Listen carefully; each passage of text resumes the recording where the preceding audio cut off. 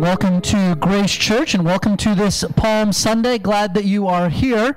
We are a Christ-centered community intent on proclaiming the gospel, making disciples, and sacrificially serving Jesus. Our theme for this year is Under the Sun, and you can get a lot more information about that on the card that has been left on your seat.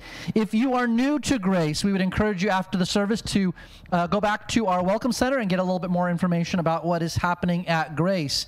In case you aren't aware, this is Easter week. A week from today is Easter. Pastor Mike is going to be addressing the subject today and throughout the week in different ways. And in particular, on Wednesday evening, we will be having our normal youth groups, high school, junior high, and normal Awana. But for everyone else in the worship center, there will be an Easter worship service, and Pastor Mike will be leading that. So we would encourage you to be a part of that if you're not already involved in one of the other ministries on Wednesday night. So that's Wednesday, 6:30 to 8 o'clock in the worship center. And then on Thursday and Friday, we have a lunchtime service that is going to be live streamed. By the way, on Wednesday evening, that service is in person in the worship center, or you can watch on the live stream. On Thursday and Friday at lunchtime, there will be a live stream service that you can watch as well, so we would encourage you to be part of that. And then next Sunday is Easter, and there will be baptisms on Easter Sunday morning. And so if you have not been baptized and you are a believer in the Lord Jesus, we would encourage you to be baptized next Easter Sunday. There is a baptism class today at 11 o'clock, so at the same time as third service. So be a part of that if you're interested in being baptized next week. Also, check out the blue card that is on your seat for just more information about other upcoming events. You can use the QR code to sign up. And last thing we want to draw your attention to is today is the day that as a church we approve our budget for the upcoming fiscal year that starts on April 1st.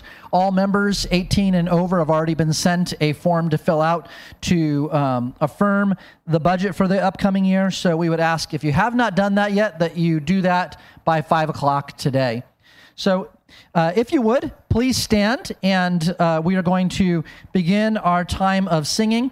And before we do, I wanted to read Psalm 62, verses 1 and 2. Psalm 62, 1 and 2. And it says, For God alone my soul waits in silence.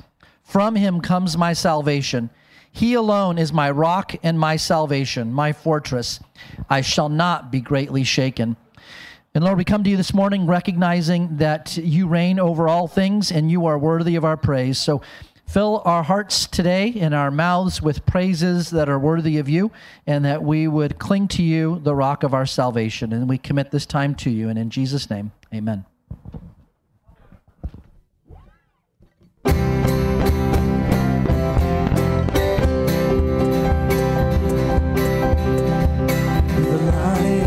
Judah, the Lamb who was slain, who ascended to heaven and evermore will reign. At the end of the age, when the earth you reclaim, you will gather the nations before you, and the eyes of all men will be fixed on the Lamb who was crucified.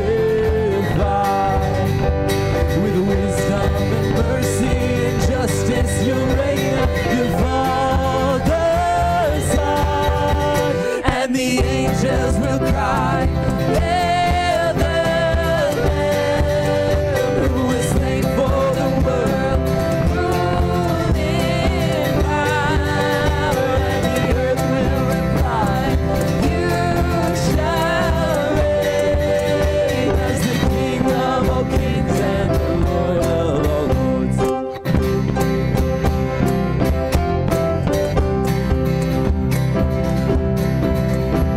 There's a shield in our hand and a sword at our sides. There's a fire in our spirits that cannot be denied. 'Cause the Father has told us, for these you have died, for the nation to gather before you. And the eyes of all men will be fixed on the Lamb who was crucified.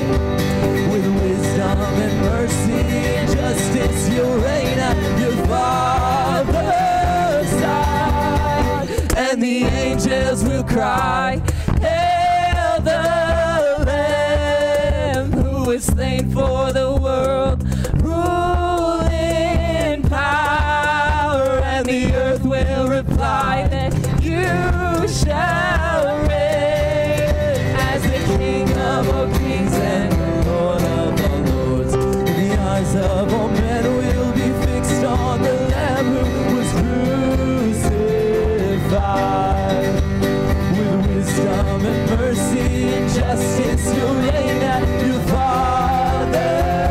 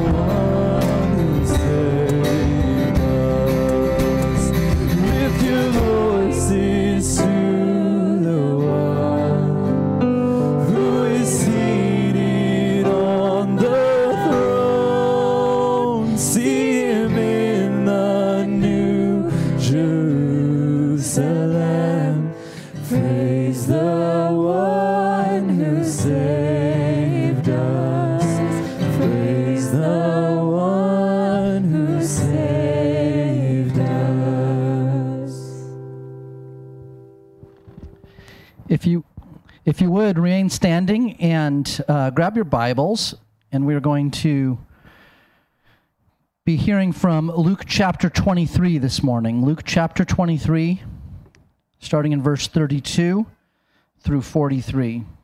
Luke 23, starting in verse 32. It says, "Two others who were criminals were led away to be put to death with him. And when they came to the place that is called the Skull, there they crucified him, and the criminals, one on his right and one on his left. And Jesus said, 'Father, forgive them, for they know not what they do.'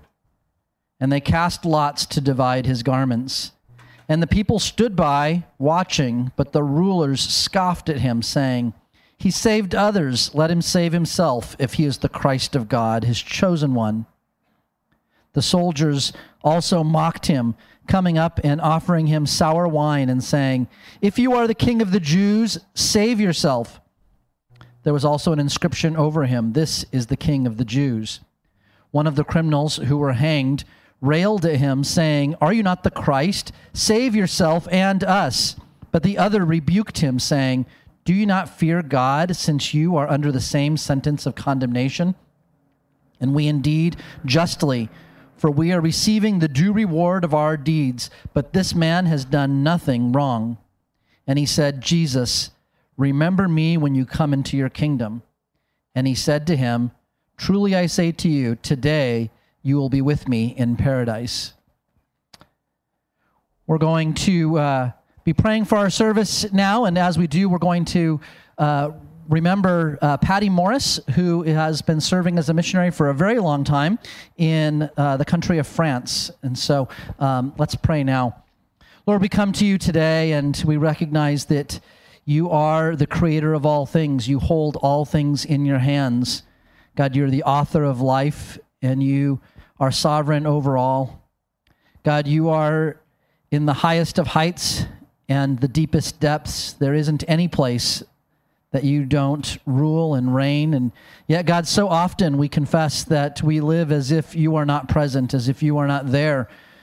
We live as if we are the holders of our destinies and the rulers of our fate, and that we are the ones who decide what is right and wrong. And so, God, we ask that you would forgive us and turn our hearts and our minds and our attention to you this morning, that we would see you as King, that we would bow before you as King.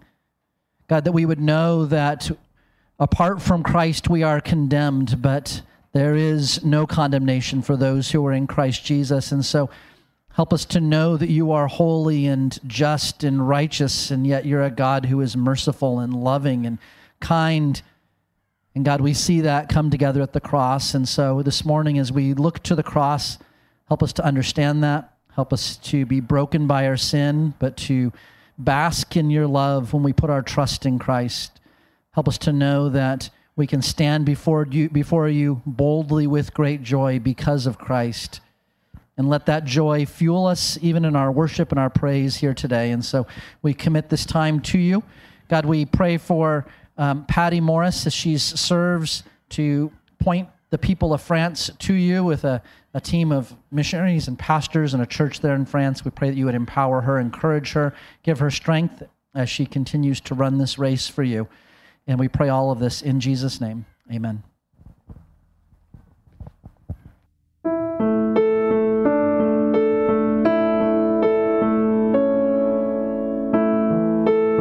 can be seated. Please sing with us.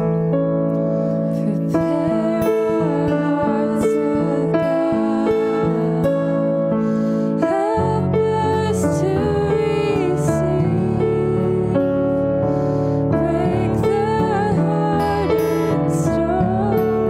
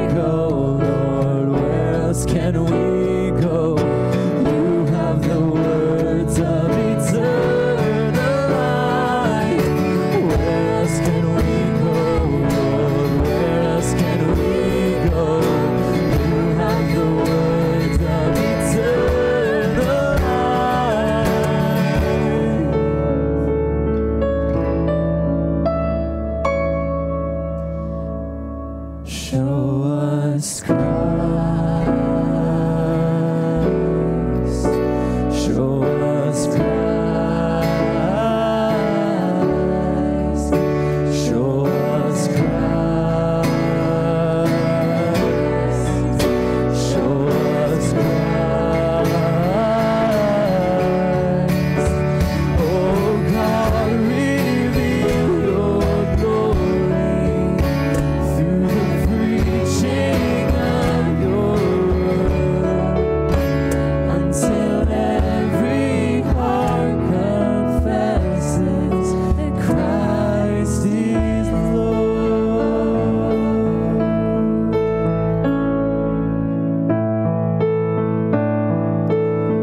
Heavenly Father, we thank you that we have your word, that it is true, that we can count and depend upon it. And Father, we ask and pray that as we hear your word this morning, that it would transform our hearts and minds, that we would see Jesus more clearly, and that everything about us would change because of that. We ask this all, we pray this all by the blood and in the name of Jesus Christ our Lord. Amen.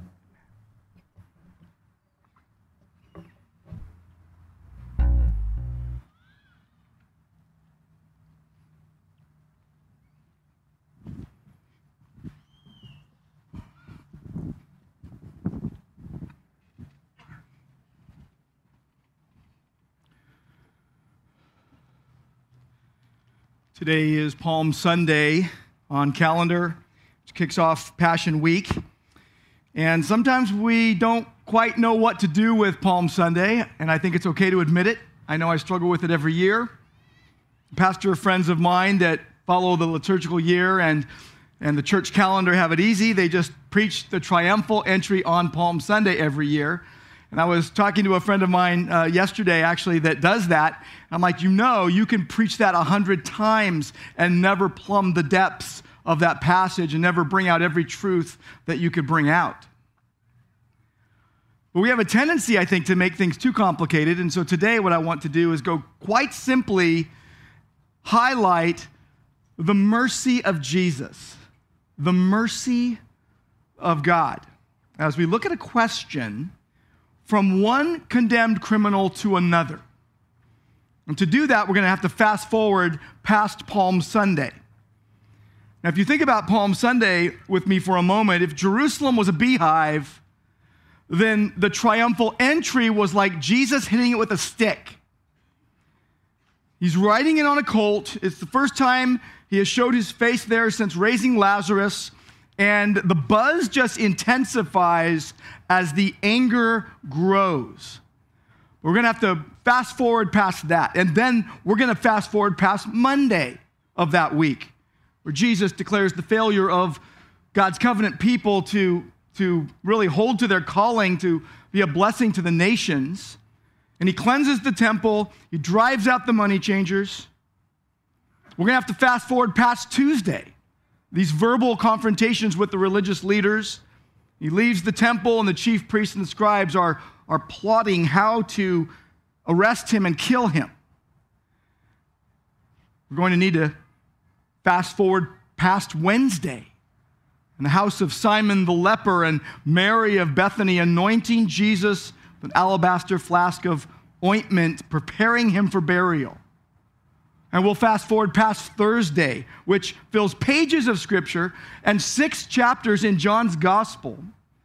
And you have the upper room and Gethsemane and betrayal and arrest, and then these secret trials in the dead of night that literally bleeds in to Good Friday.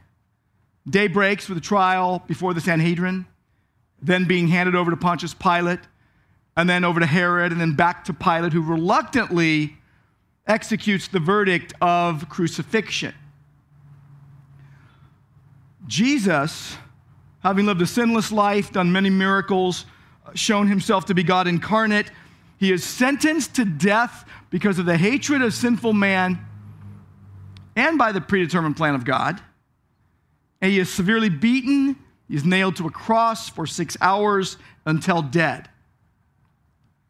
And he is providentially crucified between 2 thieves. They are looking on as he gives his life for the sins of the world. They're watching this scene as they themselves are also dying upon their own killing poles, these crosses. We encounter three people on crosses. The first person we'll name criminal number 1 because there is no name. The second person is criminal number 2, and the third is Christ. In criminal number 1, we see wicked depravity. Criminal number 2, repentant depravity. And Christ, pure mercy. Pure mercy. And we will see today that there is misery in our sin, but there is mercy in our Savior. Misery in sin, mercy in the Savior. Let's pick the story up, though, at verse 32. We're going to look at verses 39 to 43, but we need to see something in verse 32 first. Verse 32 says, 2 others. That's a very crucial word that gets inserted there. 2 others who were criminals were led away to be put to death with Christ. Others, the Greek word heteros, means others of a different kind than Christ. This is a huge contrast. Here you have criminals. That word means violent villains, doing evil deeds, committing serious crimes. So you have criminals, and then you have Christ, sinless, perfect in every way, impeccable. As one person put it, he alone was a sinless man, absolutely impeccable. Never was the contrast greater than at his death on the cross. It fulfills Isaiah 53:12. He poured out himself to death. He was numbered with the transgressors. He bore the sins of many and interceded for the transgressors. So let's pick it up at verse 39. Criminal number 1. I've been calling him C1 all week. We got C1, C2, and Christ. And C1, criminal number 1, wicked depravity. Put your eyes on verse 39. One of the criminals who were hanging there on a cross, it says they railed at him. He railed at him. That's a very strong word. It means he was hurling abuse at Christ. Picture being at the zoo. Picture seeing an animal in an enclosure. Picture seeing the animal reach down and pick something up off the ground very close to them and throw it at you. Hurling abuse at Christ. That word is actually the word for blaspheme. Blaspheming Jesus continually. And saying this over and over again. Are you not the Christ? This is no profession of faith here. Are you not the Christ, literally the Messiah? And if so, save yourself and us. He didn't want to be saved. And by the way, he's not getting down off that cross. It's pretty much a permanent thing on that day. No confession of faith. This was a bitter taunt. He was taunting Christ. And can you imagine 3 on crosses and they're taunting him. The people next to him on either side taunting him. Are you not the Christ? It's a pejorative negative intended to disparage him, intended to belittle and slander and defame. It's like verse 35, the rulers scoffing at Christ. Verse 36, the soldiers also mocked him. And what they're doing is they're making fun of him and they're imitating him in a distorted way. You know, when you try to maybe do a mocking or mimicking of someone and you're kind of making fun or joking around with a friend even. What they're doing here is they're pantomiming evil against Christ, fulfilling David's prophecy 1,000+ years earlier. Messiah's treatment by fellow Jews in Psalm 22. The reproach of men, despised by the people. All who see me will sneer at me. They'll say, commit yourself to the Lord. Let him deliver him. Let him rescue him because he delights in him. Sneering. Same verb is used in Psalm 2, verse 4 of God. He who sits in the heavens laughs. The Lord scoffs, literally sneers at them. They're doing their wicked deeds. Because Jesus dying on the cross is the stone which the builders rejected, this living stone, 1 Peter 2:4 describes, rejected by men, but choice and precious in the sight of God. Choice and precious in God's sight. But all you get from the unregenerate, hate-filled criminal number one is blasphemy. He did not want Christ. He did not want anything to do with Christ. And you think about Jesus getting mocked at his first coming here. Some of the same people after the resurrection will mock the promise of his second coming. This is what people are doing even today, mocking the fact that Christ promised to reappear, to return, to take his people to be with himself. He's coming with judgment for unbelievers. And people are mocking his promise of a second coming even today. Mankind will continually do this, just like that continual mocking and sneering and jeering that criminal one is doing at the cross. It's just wicked depravity. And it comes with a blunt force trauma of like running into a brick wall. It's not going to budge on you. Romans 5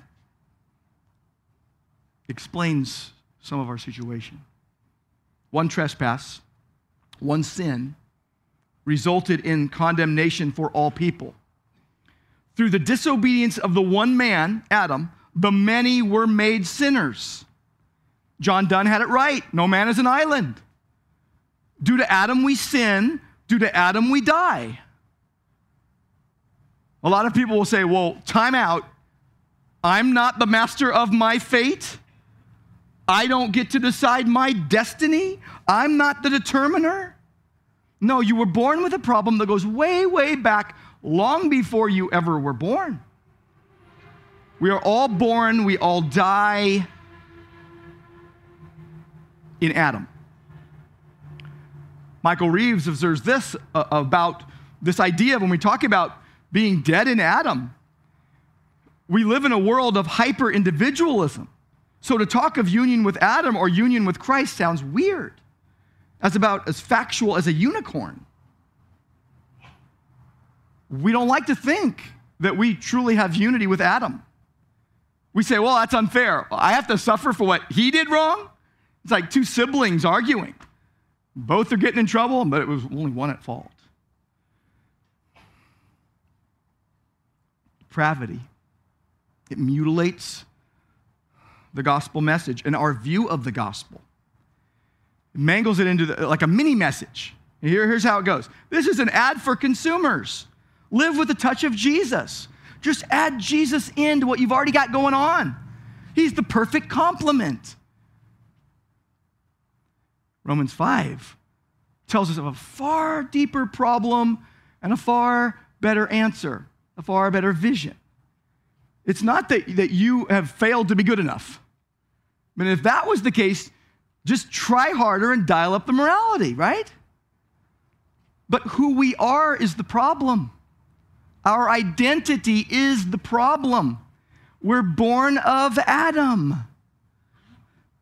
Our only hope is to be taken out of Adam's old humanity and be born again into a new humanity and be made a new creature in Christ.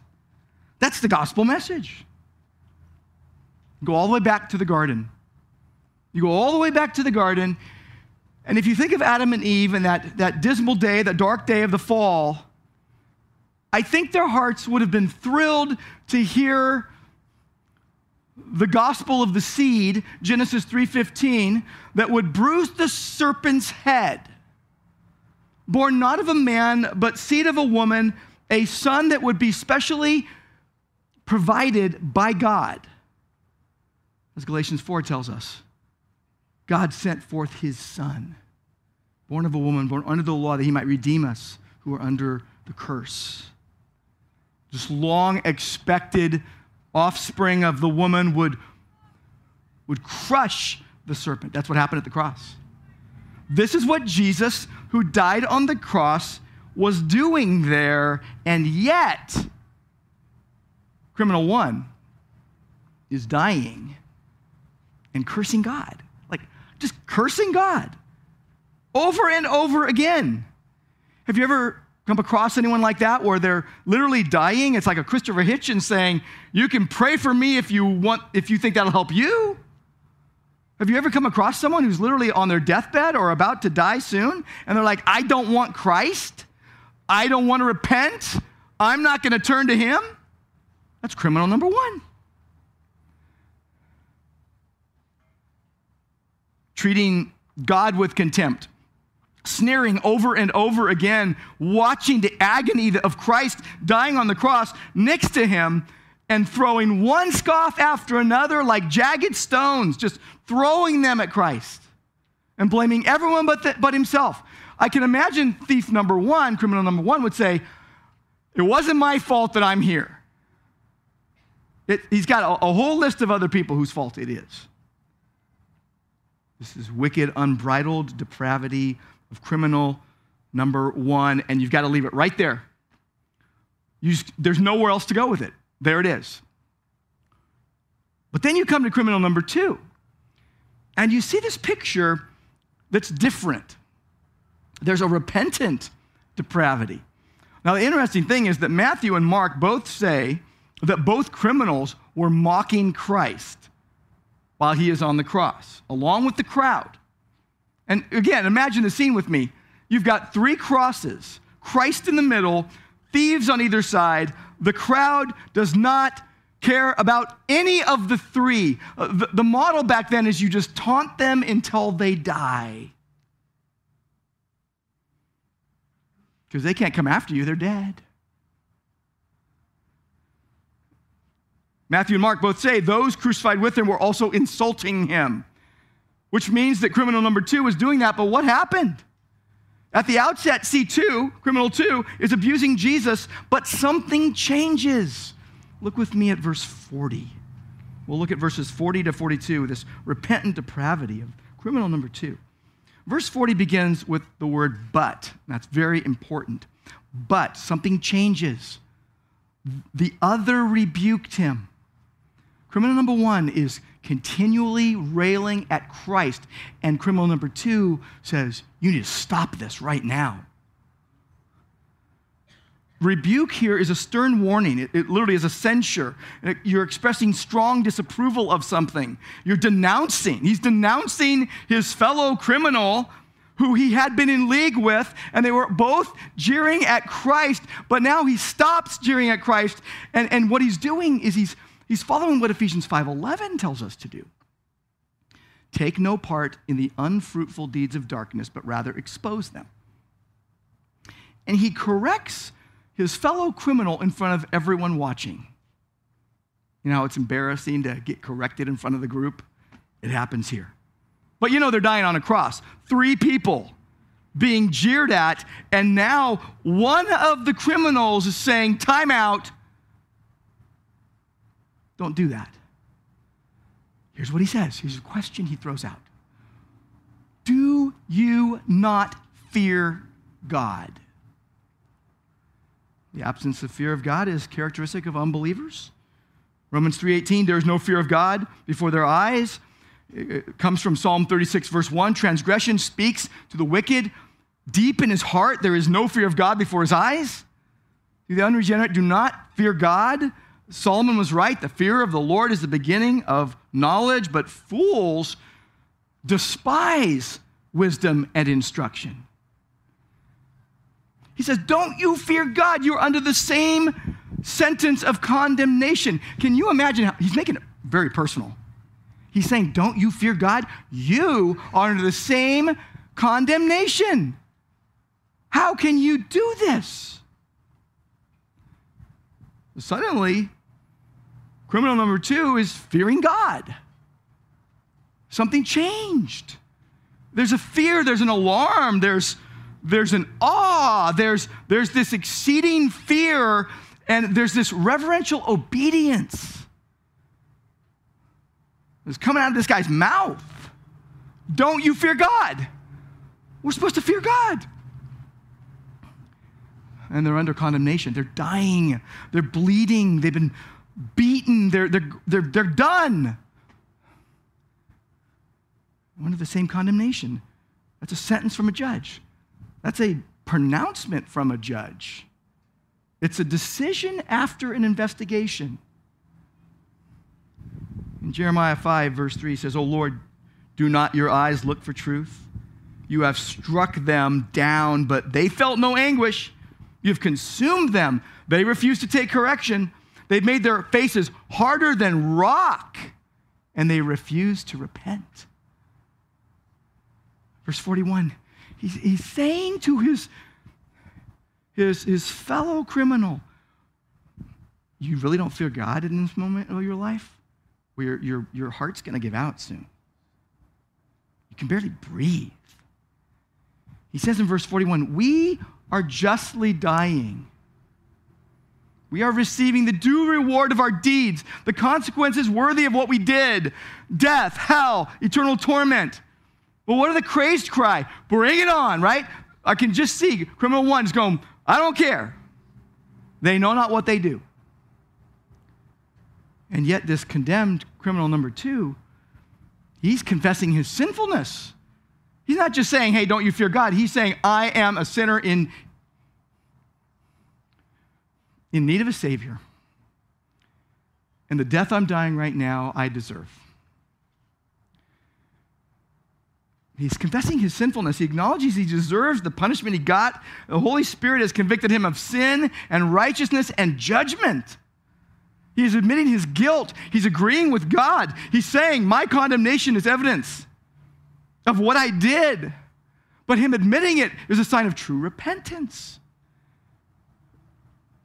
A right view of yourself and of your sin leads you to a right view of Christ and his work. The thief is somehow transformed. As one person put it, nature forms us. Sin deforms us. School informs us. Christ transforms us. This thief is repentant. There is no other way you can put it. It reminds me of the repentant tax collector in Luke 18. In Luke 18, Jesus tells a parable, verses 9 through 14 of Luke 18. He tells a parable to some who trusted in themselves that they were righteous and treated others with contempt. So 2 men go up into the temple to pray, one a Pharisee, the other a tax collector. The Pharisee, standing by himself, prays, God, I thank you that I am not like other men, extortioners, unjust, adulterers, even like this tax collector. I fast twice a week. I give tithes of all I get. But the tax collector, standing far off, would not even lift his eyes to heaven. He beat on his breast, saying, God, be merciful to me, a sinner. Well, who do you think went home justified? No one can be saved without seeing themselves as they truly are. The cross exposes us. The cross unmasks us, exposes our pride and our foolishness and our pettiness and our littleness and our ugliness. And here you got the crowds in Jerusalem, and they're mocking Christ. And the criminals even, with this bloodthirsty fickleness and all the guilt just laid bare by the quiet innocence of Christ, the merciful one, who leads us to look upon Christ's love and his power and his perfect justice and his mercy. And he didn't just confess that he was a sinner. He confessed that Christ is sinless. Notice with me at the end of verse 41, he says, but this man, he has done nothing wrong. Nothing wrong. The one hanging next to me, unblemished, spotless, impeccable, perfect, God Almighty. But we are justly condemned. He has done nothing wrong. The perfect Lamb of God that takes away the sins of the world, that carries them upon himself. You know, over and over in this passage of Scripture, in this chapter, people are saying Jesus is not guilty. Verse 4, Pilate says, I find no guilt in this man. Verses 14 and 15, Pilate and Herod both find him not guilty.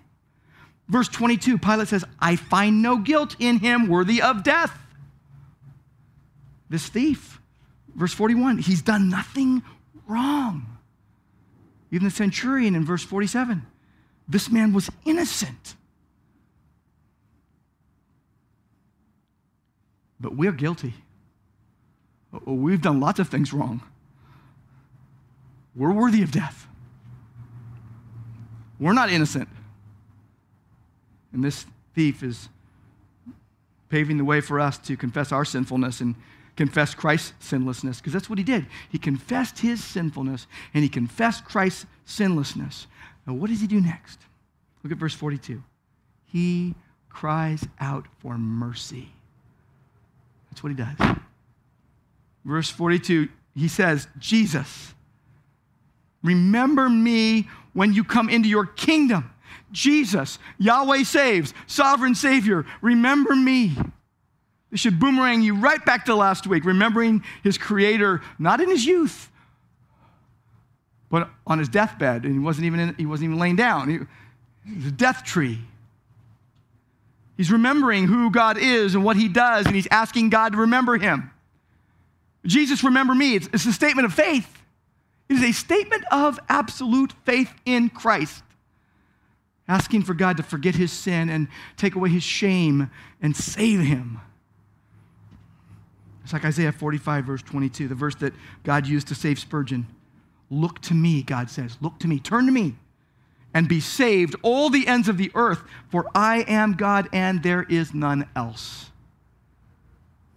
I hope you have come to the point in your life when you are willing to confess your sins and say, Jesus is perfect. He died on the cross in my place. He was buried. He rose from the dead on the third day. He's coming back. He's reigning. He's coming back. There's forgiveness in no one else.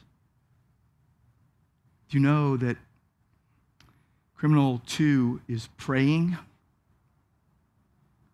He's praying while he's dying. This bloody, broken, dying criminal prays to a bloody, broken, dying Christ. Christ. You know, the eye of faith sees what depravity obscures, and God had given him faith to believe, and depravity had obscured it in his life. There is no mention of the first criminal ever confessing his sins or saying he wanted to believe in Jesus. There's no mention that he ever stopped sneering and jeering and mocking Christ. But there is beautiful mention of criminal number 2 who says, remember me. He has nothing to give. He has nothing to offer. He has nothing. Nothing, no reason in the world for God to say, I'll do anything for you. Remember, that's a bold, imperative plea. He's begging Christ. He believes, by the way, that Jesus will be at a different place in the future. He says, when you come into your kingdom. I don't know if he knew Daniel chapter 7, verses 13 and 14. I don't know. All I know is that he knew of a future kingdom of God ruled by the Messiah. Daniel 7, 13 and 14 says, I saw in the night visions, and behold, with the clouds of heaven, there came one like a son of man, and he came to the Ancient of Days and was presented before him, and to him was given dominion and glory and a kingdom that all peoples, nations, and languages should serve him.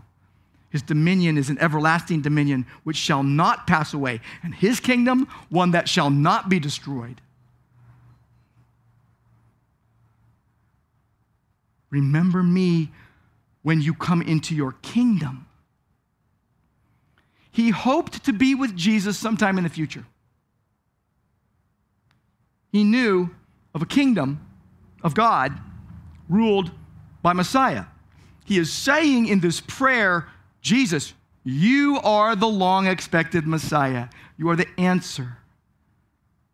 And he did this knowing that all three of them are dying and are going to die. But he knew that Jesus would live.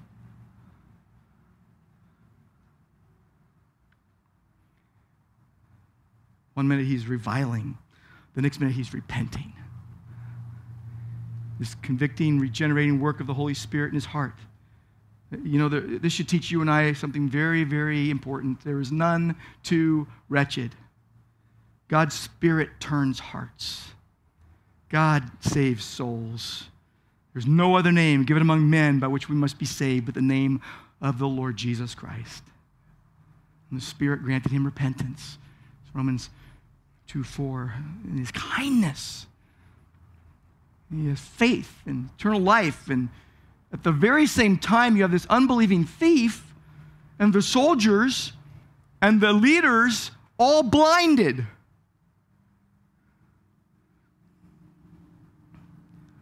And he gets this supernatural heart change. He goes from insulting Jesus to proclaiming Jesus. It's like Saul on the road to Damascus, where Jesus just stops him in his tracks, arrests him literally, saves him. And the thief, like Saul, like Paul, in just a moment, was rescued from the domain of darkness and transferred to the kingdom of God's beloved Son, in whom we have redemption, the forgiveness of our sins. Unless there's anyone here who says, you know, I'm not a believer and I'm going to wait till the very last second. Let me just tell you, the Bible is not full of stories of people who got saved on their deathbed. There is one, this is it. And he wasn't lying down. Most people get saved when they're young. I love Psalm 116, verse 15. Precious in the sight of the Lord is the death of his godly ones. And we grieve with hope when someone who loved Jesus dies, but I think most of us would have a problem, a little twinge to apply Psalm 116, verse 15 to the thief on the cross. Well, he got in by the skin of his teeth, but he didn't do anything. He did some bad stuff. We look sideways when those who have lived shamefully are saved by grace alone, through faith alone, in Christ alone, for the glory of God alone. Sometimes you have a loved one die, and as far as you know, they died without Christ.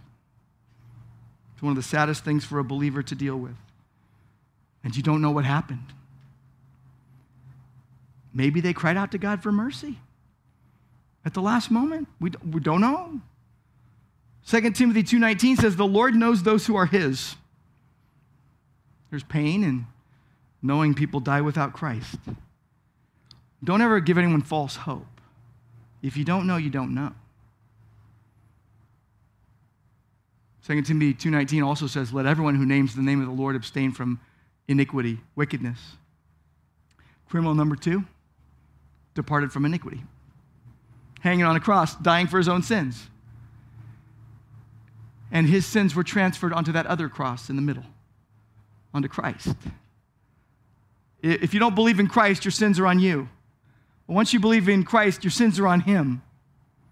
In that moment, his sins were transferred onto Christ. What mercy! What grace! Christ was condemned in his place. Christ suffered once for sins, the righteous for the unrighteous, that he would bring us to God. Someone said, I don't even know where this came from, but someone said one deathbed conversion in the Bible only, so that no one would despair, but only one so that no one would presume. Don't say you're going to wait till the last moment. There's wicked depravity in our hearts. By the grace of God, there's repentant depravity. But in Christ, and I want you to look at verse 43 with me, there is pure, unadulterated mercy. Mercy. The thief asks to be remembered, and Jesus gives one of those far more above everything that we could ask or think kind of answers that is so typical of how God answers his children. Here, Christ on the death tree shows mercy. He is the mercy seat. You can rest in Christ, humbly and boldly serving him because he mercifully shed his blood for you. Jonathan Edwards once preached a sermon just to the kids of his congregation in Northampton, Massachusetts. At the top of the first page, it just said, to the children, August 1740. And he preached Matthew 10:37, he that loves father or mother more than me is not worthy of me. And in this sermon, he gave 6 reasons why children should love Jesus more than anything else in life. And the first reason was this: there is no love so great and so wonderful as that which is in the heart of Christ. He is one that delights in mercy. He is ready to pity those that are in suffering and sorrowful circumstances. There is no kindness like Jesus Christ's. There is no kindness like Jesus Christ's. And so we see in verse 43 that Jesus speaks one of the 7 last words of Christ on the cross. He speaks and he says this: truly. That's the word amen. That's an authoritative word from God, beyond question, a divine exclamation point. Truly, I say to you, today you will be with me in paradise.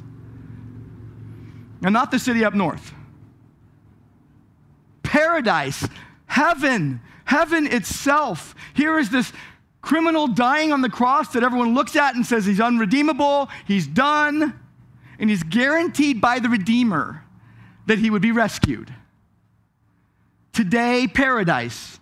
That word paradise comes from a Persian word meaning garden or a park. In the Old Testament, it's used 45 times. It's spoken of the Garden of Eden most of the time.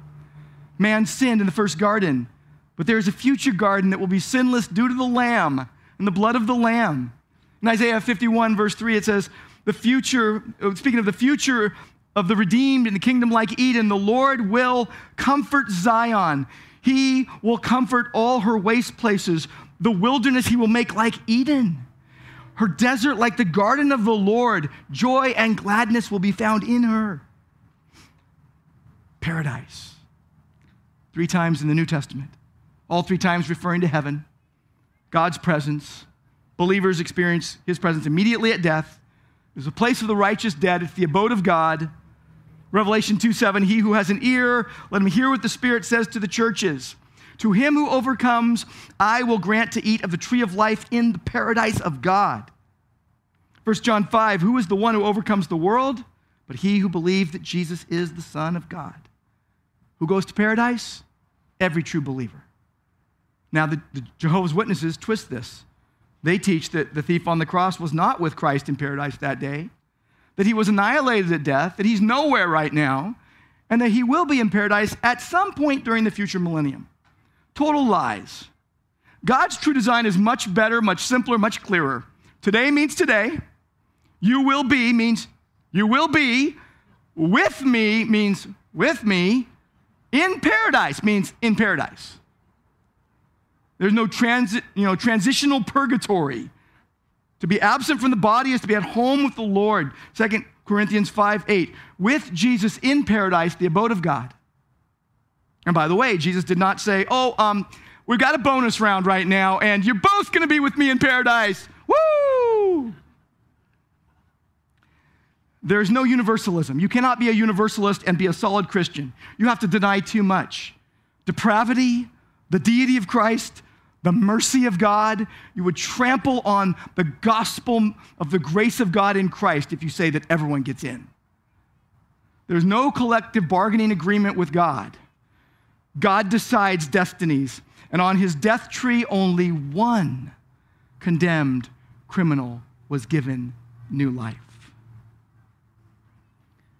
And by the way, if you believe that baptism is necessary for salvation, that's heretical. This verse proves baptism is not necessary for salvation. Baptism is an obedience to Christ. If you're a believer that has not been baptized, come be baptized next week in the horse troughs on Easter. This criminal, it's like for him, yesterday prison, today paradise. Dying for the sins of the world, Christ says to this criminal, I'm taking you with me. I'm taking you with me. In Christ Jesus, you who were once far off have been brought near by the blood of Christ. Ephesians 2:13.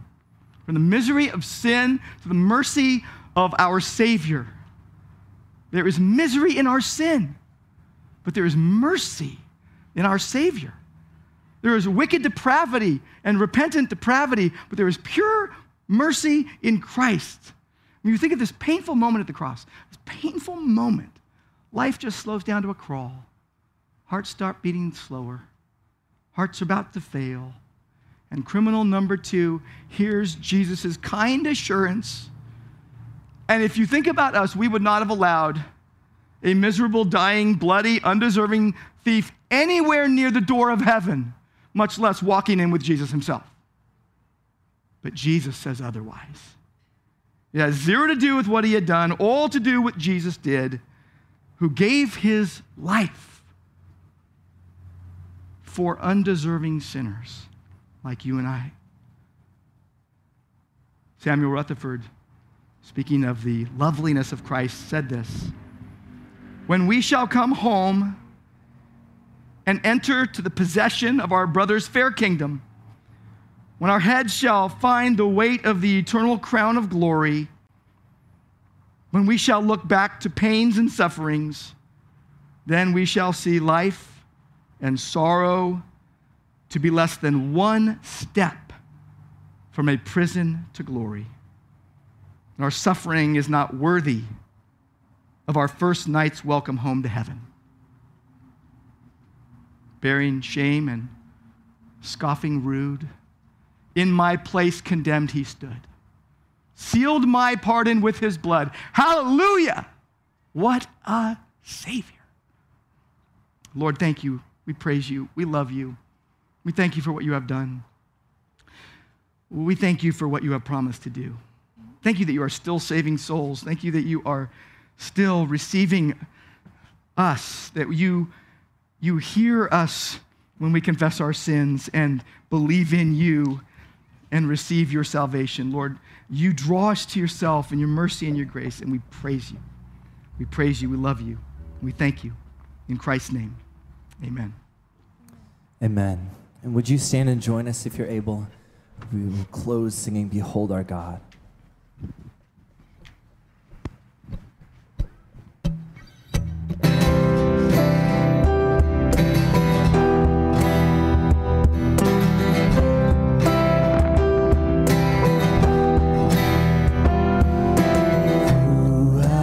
Held the oceans in his hands, who has numbered every grain of sand, kings and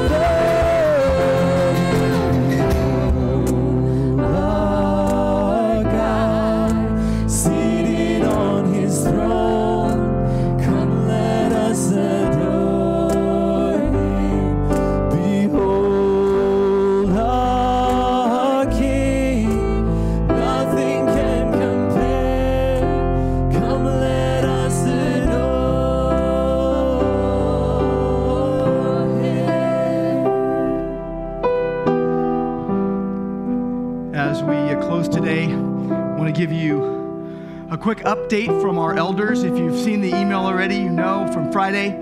But we are going to, just to give you an idea of where we're going in the coming months, we plan to keep this tent through the end of June. And that will give place for youth ministries and Vacation Bible School June 21 to 25 as well. But we'll be moving on indoors. Our plan is at least by June 6th. And then we'll have an outdoor area as well on the plaza for overflow. And so that's the plan right now. And thank you for sticking it out with us under this tent for so long. I know a lot of us have gotten really used to it. And so there will be a day when it is not here. Okay, so we're giving you a little bit of time to get used to that. Also, this coming Wednesday night, we'll have a service here, and I'll be preaching on the cross and mercy and depravity meeting at the cross. A lot of applications flowing out from this message today and a lot of other things. And then Thursday and Friday will be live stream. We're doing that Easter week live stream, lunchtime worship at noon. And that will be on sacrifice of Christ at the cross and substitution.